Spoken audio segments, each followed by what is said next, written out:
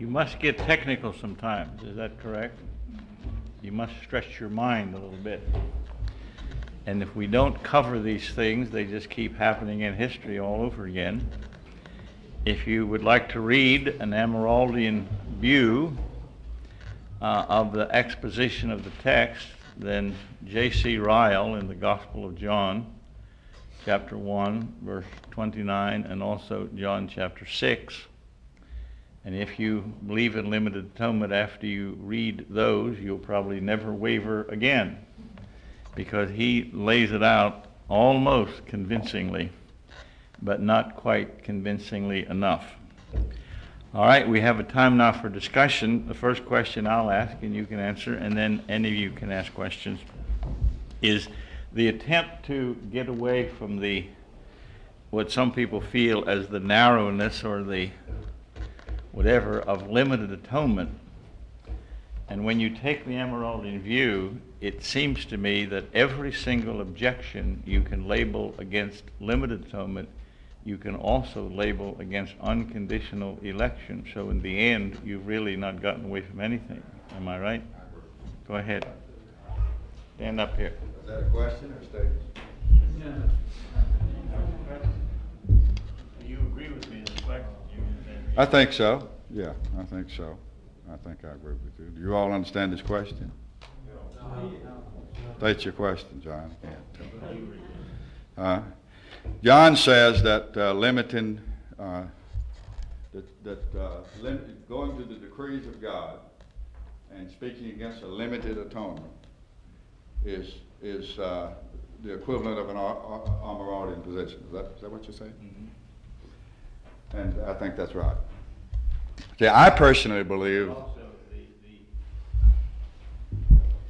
in trying to get away from limited atonement and saying, okay, the atonement is universal, but election is limited, and God limits the benefits of the atonement by his electing grace, even though the atonement is universal and paid the price for all men. And it seems to me that to do that, in the end, every objection that you can label limited atonement with, you can also label election. The idea of unfairness and everything else, so you really gain nothing, and it's really either or. It's either a limited atonement or it's a straightaway universal atonement. Amyraldians make a distinction between redemption and the atonement.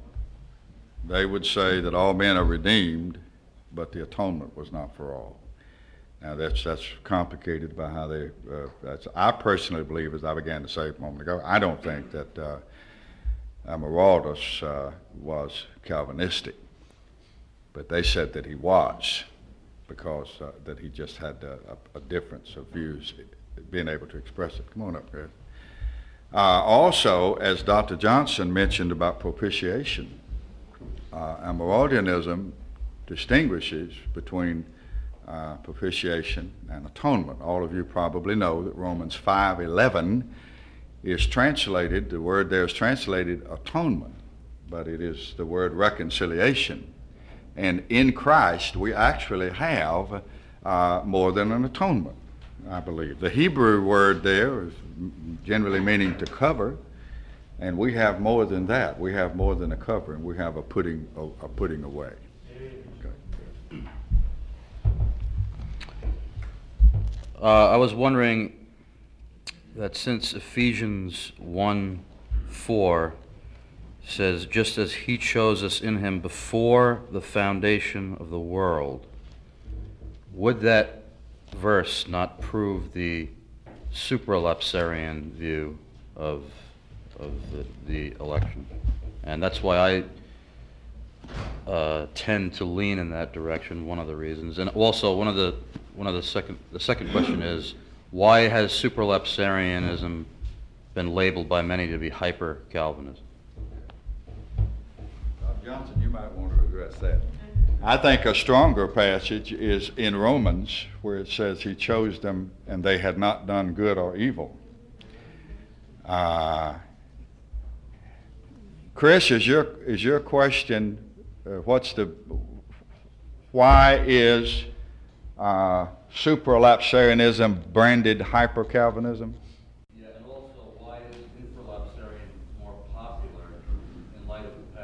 Okay.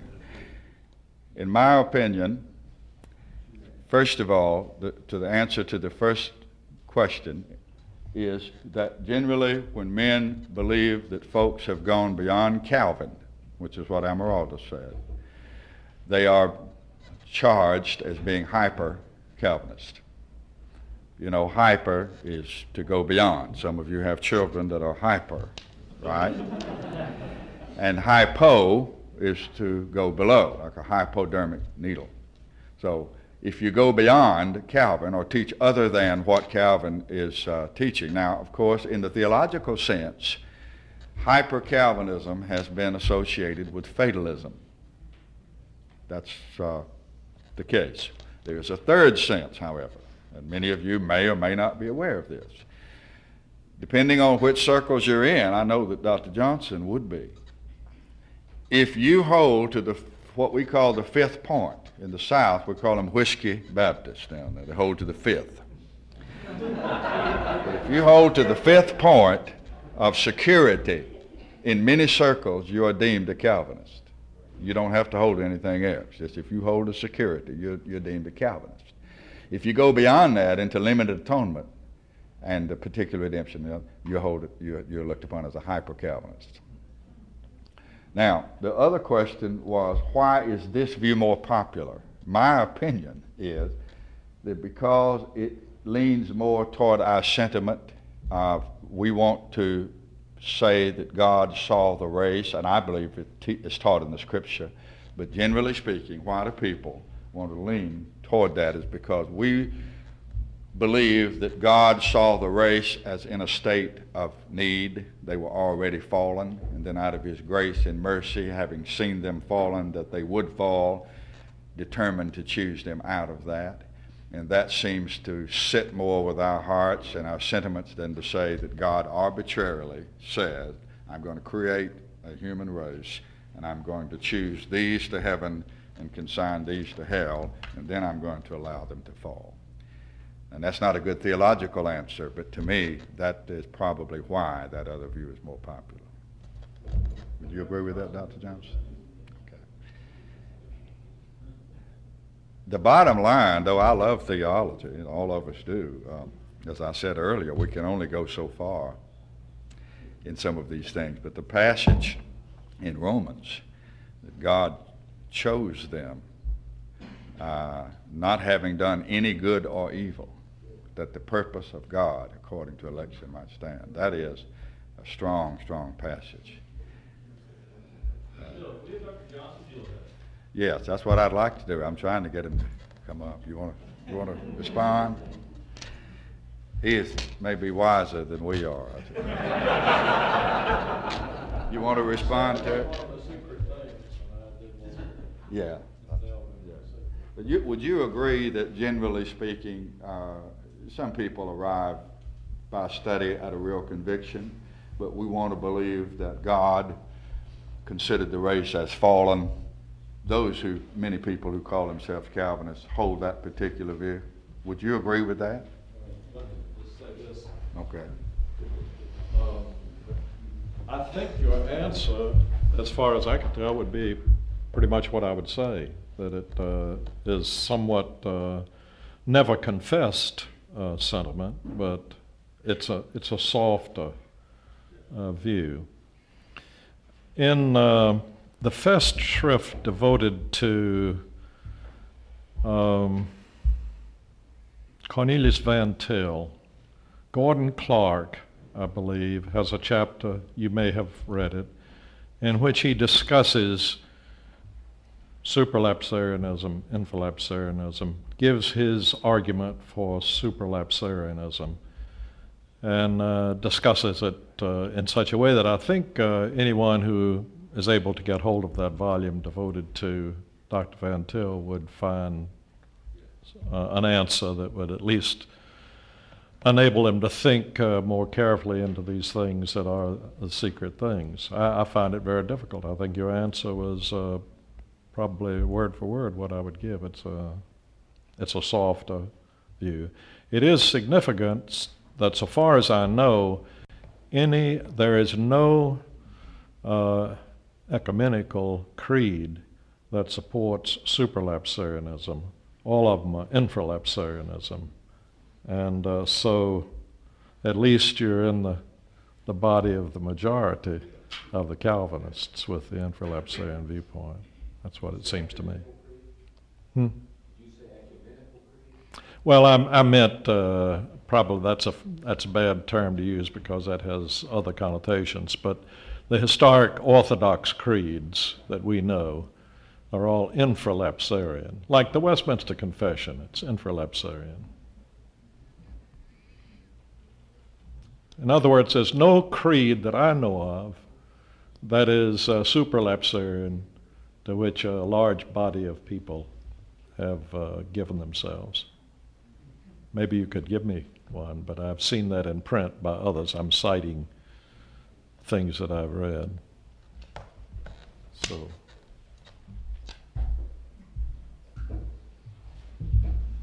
Any questions? I'd like to have Fred address that question. Sir? I'd like to have Fred address that question. He said some things to me. Fred, Fred? Fred? I'm sorry, I didn't hear. Your dad, Well, I want you to address that. he wants you to address that question. I'm still thinking.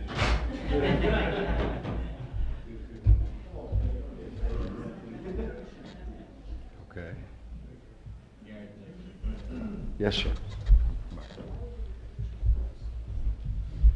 I have been taught, perhaps incorrectly so, I'm not exactly sure, that's why I'm asking the question, that there are three different meanings of the Greek word that have to do with redemption.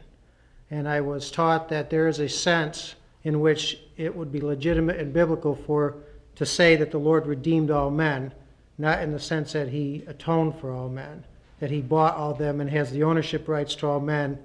And I remember Rolf Barnard in a message that he preached talking about the Lord bought the field that he might gain the treasure.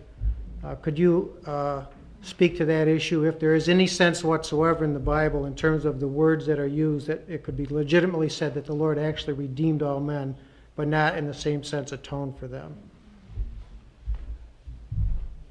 I personally don't think that you can separate the purposes of the persons of the Godhead, and I think those words have to be taken in the context of Scripture. So I don't think that there's a sense that God redeemed the world and didn't atone for the world. However, let me say this. In some of the parables that Christ gave of the hidden treasure, there are two perspectives there. Some want to take the position that the treasure was the church, the elect, and of course others want to say that the treasure was Christ. The point is that the world there was pictured as the field, whatever parable we're talking about. The treasure was redeemed out of the world. From passages like that, I would not say, and this is what Amyraldianism does, is it does make a distinction between redemption in some cases and atonement, saying that there was a sense in which Christ redeemed the world. Now, without getting into too, and I may be missing the mark here, without getting off too far, if you should hold a position, let's say, that prior to the populating of the world by human beings, that this was the sphere of operation of Lucifer, who later fell and became Satan, that there was a sense in which Christ became the rightful owner of this sphere in this era as a result of his sacrifice. I think that perhaps we could lay some case there.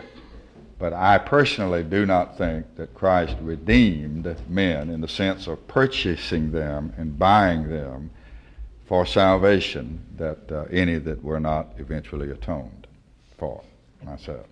The understanding they had of the word was that not every sense of the word meant and included the salvation and the setting free, that that's one sense of the word just simply means to buy. That one sense of the word means just to buy, and the other one means to buy and go in and buy, and the other means to buy and bring out. Now, I could be wrong. That's what I have an understanding of.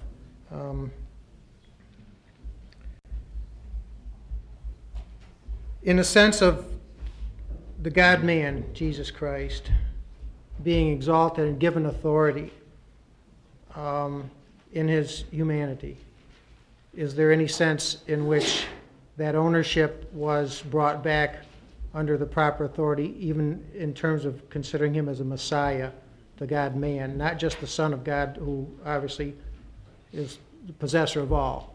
And that's, I guess that's the sense that I'm thinking about. I still am leaning in that direction, and I don't, I agree with what you're saying up here, but I'm just trying to explain that point, and so. Well, I said earlier that we all struggle trying to reconcile God's sovereignty and the responsibility of God's love and particular redemption. And, we do believe that Christ is the Lord of all men. Is that not right? He is Lord of all men. All men, however, have not acknowledged him as Lord willingly and freely and submissively. And we believe that all of those who actually do are brought to do so by the Spirit of God, and that therefore Christ died for those persons. In other words, the ones for whom Christ died not only God determined through the advocacy and the intercession and the mediation, the substitutionary work of Christ, he not only determined the end, which is our ultimate glorification, but all of the means thereto. And so if he, in a redemptive sense, bringing us to God in salvation, died for us, then we will, in fact, be brought. Dr. Johnson quoted Matthew 1, "Thou shalt call his name Jesus." He would like to save his people from their sins. He will do his dead level best to save his people from their sins. He will save them if they will let him, if we cooperate. No, he said he shall save his people from their sins. I think this, again, to me, brother, and I say this sincerely, I think that what you're doing is what a lot of us have done. I think we're struggling because we want to see that God, in some sense, loves all men. And I think as him being the creator of all men, I think that he does love all men, but I don't think he redeemed all men myself. That's not my particular struggle. My particular struggle is with the usage of the Greek words. I see. It's not a sentimental type struggle. I just Right. want to understand how the words are legitimately Yeah. used. Well, perhaps maybe Fred or Dr. Johnson would like to speak to the use of that word. I think that the use of a word is determined by the context, like anything else. More than one word. Are you talking about the Greek word agorazo? That's the term that is used in 2 Peter chapter 2, where he denied the Lord in the fourth place. That word is a word that is, when it is used of redemption, it is always used of an effectual. However, Dr. Johnson, I hate to interrupt you, but they want to get all this on tape. That's why we're asking people to stand up here. Would you mind? You tell us where you don't want it passed out. Well, also, I'm a little, you have to do something by memory, and it's you're not always happy with the results. And but the term is agorazo. If that's the one term that was in mind, there are some other terms that have to do with that particular viewpoint. But the term in 2 Peter 2 and verse 1 is agorasanta, which comes from the Greek word agorazo, that means to purchase. It is used with reference to believers, and that is in other words, it is an effectual term that the purchase is made. It's the term that's used in 1 Corinthians, for example, of the believers that have been bought. Here, of course, the context is the false teachers. And that is one of the problems, because usually when a person raises this objection, they don't know that fact. And so would you say then the false teachers were really bought then? Well, no, I don't mean the false teachers were bought. Well, that's contrary to its ordinary usage. This word can mean, I think, what you were saying, and that is that in the work of Jesus Christ, he did, by being the last Adam, not the second Adam, but the last Adam, second man, But the last Adam, because there's no other Adam, representative man but our Lord, he did purchase everything. In other words, everything belongs to him. That's the whole point of the latter chapters of the book of Revelation. It unfolds the ways in which all things are ultimately going to be his. So I don't know whether that bears exactly on the point that he was talking about purchase, but it certainly rules out in the argument 2 Peter chapter 2, verse 1 as a conclusive proof of the contrary viewpoint, which may have been in the person's mind, I'm not sure. That's all I Isn't the know. word Lord there a different word, despotes? Yes, it is. It is a different word, and if you want a fuller The redemptive part. Since the word despotes is used, wouldn't that remove it from a actual redemptive part? Or a creative part? the word would be suitable for that. That is true. And if you want a fuller exposition of that by a man convinced of its importance, read Gary Long's little book, because that's one of the things that he has laid great stress on.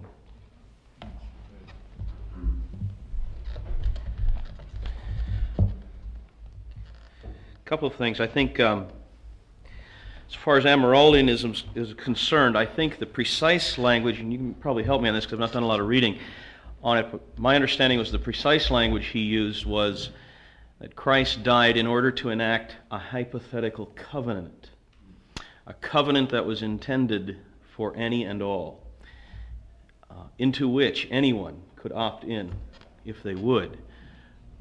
But only the elect would, because only in the elect would the Spirit move them to faith.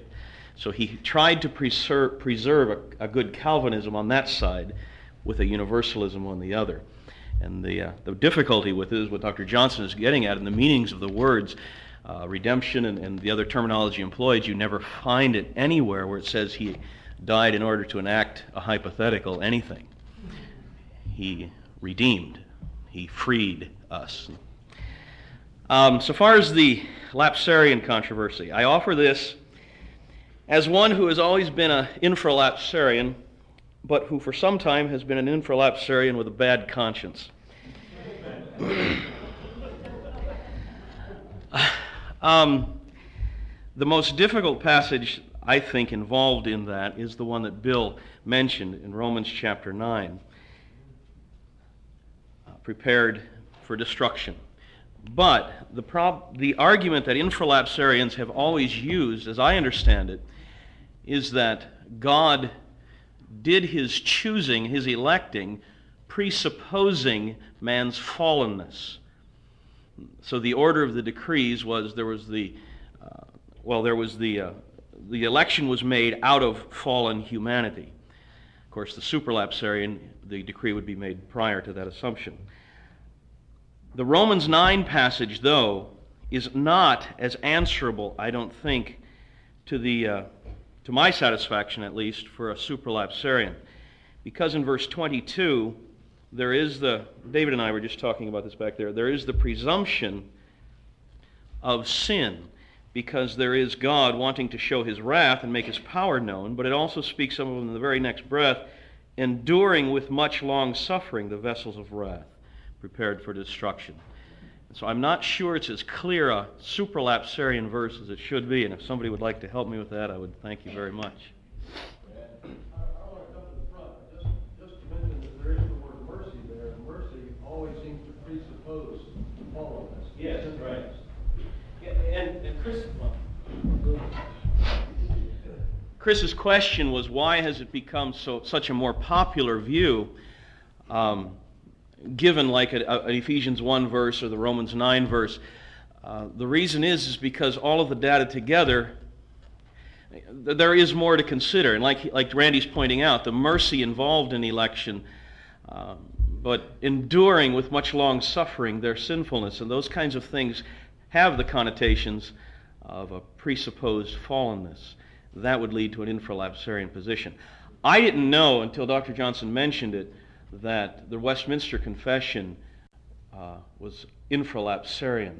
I had thought that it was left open on it, because I know there were some supralapsarians well, I had understood that there were supralapsarians involved, but I didn't know that. But that is the reason for it. The presupposed fallenness is evident, and seems to be evident, at least in some of the verses. One observation, unless there are other questions, it may help, it helps me, it may help for us to realize that from the perspective of the being of God, there is no passing of time. There is no God saying, I'll create, and then later he says, and then I'll elect some. It was all one thing. It was one decree. One gigantic, altogether encompassing everything decree. And what we've done is in order to try to understand it, we set up straw men, and when we can attack the straw men. You understand what I'm saying? Even with all the respect we have for the great confessions of faith and all of the men who've done a lot of thinking for us and made it easier, I think it helps me to realize that God's decree is a unifying thing that was done. Actually, it's incorrect to even say that it was done in time. It was not done in time. So when we do that, you're brought back to the point of the order of those things, really, is not the critical thing. And that's why, as Chris asked earlier, why we lean more toward the infralapsarian view, because the Bible speaks of God as love and mercy, and we want to say then, as Randy and Fred and others have pointed out, that God's mercy would lead him to select us after he considered us as fallen, knowing that we would. I think it should be pointed out to those who may not be as far as we are, that both supra and infralapsarians are 5-point Calvinists. That's true. That's right. Okay. I'm going to just lapse from the subject we've been talking about and just bring up something practical. There's a lot of new people here and a lot of ladies that may not be so theologically astute as many of you may be. Recently I had a conversation with a Eastern Orthodox priest, which is my own personal background, besides having graduated from a Jesuit college, a Roman Catholic college. When I engaged in conversation with him and others that I have in the past, and maybe you've experienced the same thing, and when you talk about penal substitution, to them, that is a novel idea in church history, that the doctrine of propitiation and atonement, which we understand and value, is foreign to them. And in my studies, and yours too probably, you have likely been surprised at the absence of this precious doctrine from the pages of church history. And I'm just wondering if you could give some explanation as to whether or not there was this doctrine of atonement advocated prior to the Reformation. Do you know anything of the doctrine of atonement, the way we understand it historically in the Protestant Reformation movement? Was this in any way preambled in church history? And if not, why? Does somebody want to comment on that? Well, I would say that what you made a real valid point here. In some of my readings, I found that Roman Catholicism, because they minimize that, do embrace a lot of the Amyraldian perspectives, because he did also. The idea of, and that plays into a lot of questions you've asked today, the idea of a penal substitute or payment in the place and very room instead of, rather than just a general offering made, is certainly downplayed in Amyraldianism. As to why, prior to what? The Reformation? As to prior to that, the only answer I know of is because in the progressive formation of understanding where we were, they simply hadn't arrived. And that's why I said earlier about Calvin's Institutes. It is true that Calvin did not write the Institutes emphasizing every other word predestination. He was dealing with a historical idea of God's redemptive purpose in Christ. And what has happened many times, people such as Amyraldians and Arminians will go back and quote Calvin and other people. And what we have to realize is that those schools of thought had not been fully developed to the extent that they are now. That's the only why I know it wasn't emphasized. If someone else, David? John? You're the last one. This is just in response to what Gary said as far as the understanding of the atonement, and Dr. Johnson, I feel somewhat inept since I feel this should probably be yours. But Anselm would have proposed the penal theory of substitution in Cur Deus Homo, which is Latin for, we would translate, why did God become man, or why God man? That was in the 1100s.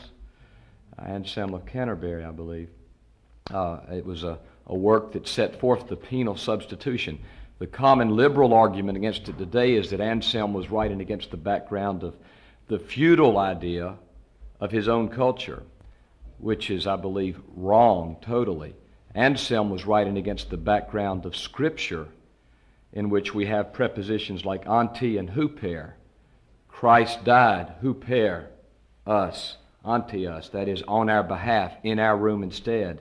And Anselm, in this work, states that clearly. And, of course, we rejoice in the fact that God became man. There is that Deus Homo. Might mention one thing, John. Go ahead. In the Council of Trent itself, the Roman Catholic doctrine, still that doctrine, it is stated that Jesus Christ satisfied the claims against man, for man. And actually the exact expression, the verbal form, satisficit, is used. So the idea of satisfaction, at least, is right there in Rome's documents, which we would explain as in the sense of satisfaction of claims against us, call it otherwise. Anselm's claims were, his Cur Deus Homo is directed primarily against the satisfaction of God's honor. That was the way in which he expressed it. But the idea of satisfaction is right there in the doctrine. So penal satisfaction as a statement of it may be somewhat unique to them, but it's in their content. You would also have Augustine, I'm sure. You could throw him in there. All right, it's time for lunch. It's been a good morning. The discussion has been very profitable. I think sometimes we bring our problems to texts of Scripture and we try to make every text fit into our scheme. And there's no question that the death of Christ benefits men who are not of the elect. If there had been no proposed atonement, I think that the whole race would have died when Adam sinned. So the whole period of time from then to now, when men have a chance to repent, they really owe to the grace of God in the atonement. I think there are many times that people own businesses and they are blessed because they have Christians working for them, and God uses the ungodly man to supply the Christian. Well, does that mean that God is showing a special love to the man, or is this just a benefit that flows over to him because of his association with the people of God? And I think that same thing is true in the atonement. I think that the real answer to the question as to why there are so few who hold to true historic Calvinism today, I think when you're done, you can, and I don't mean this to be funny, you'll probably laugh, but I don't mean it to be funny. We really live in a very hyper-Arminian generation, and we are mild Calvinist in a hyper-Arminian generation. And because they don't know the difference, in their ignorance, they accuse us of being hyper when they're really the ones that are hypo. They've gone crazy with free will, literally crazy. There are two sins that I think that we have to avoid, and I think the Arminian constantly commits one, and I think Reformed people often fall into the other one. I think when we refuse to discuss a subject that's in the Scripture, we're saying the Holy Ghost made a mistake, he shouldn't have put that in there. So the first sin is that we must never, ever keep back from investigating the truth and discussing the truth. And the other extreme is I think we have to have the humility to stop where Scripture stops. and Reformed theology has the tendency, with its systematic theology and with its logic, to open things that God has never opened and has left secret. And we have to say, I don't know, God hasn't spoken, we'll leave that with Him. All right, it is time to go, and Reformed theology has the tendency, with its systematic theology and with its logic, to open things that God has never opened and has left secret. And we have to say, I don't know, God hasn't spoken, we'll leave that with Him. All right, it is time to go.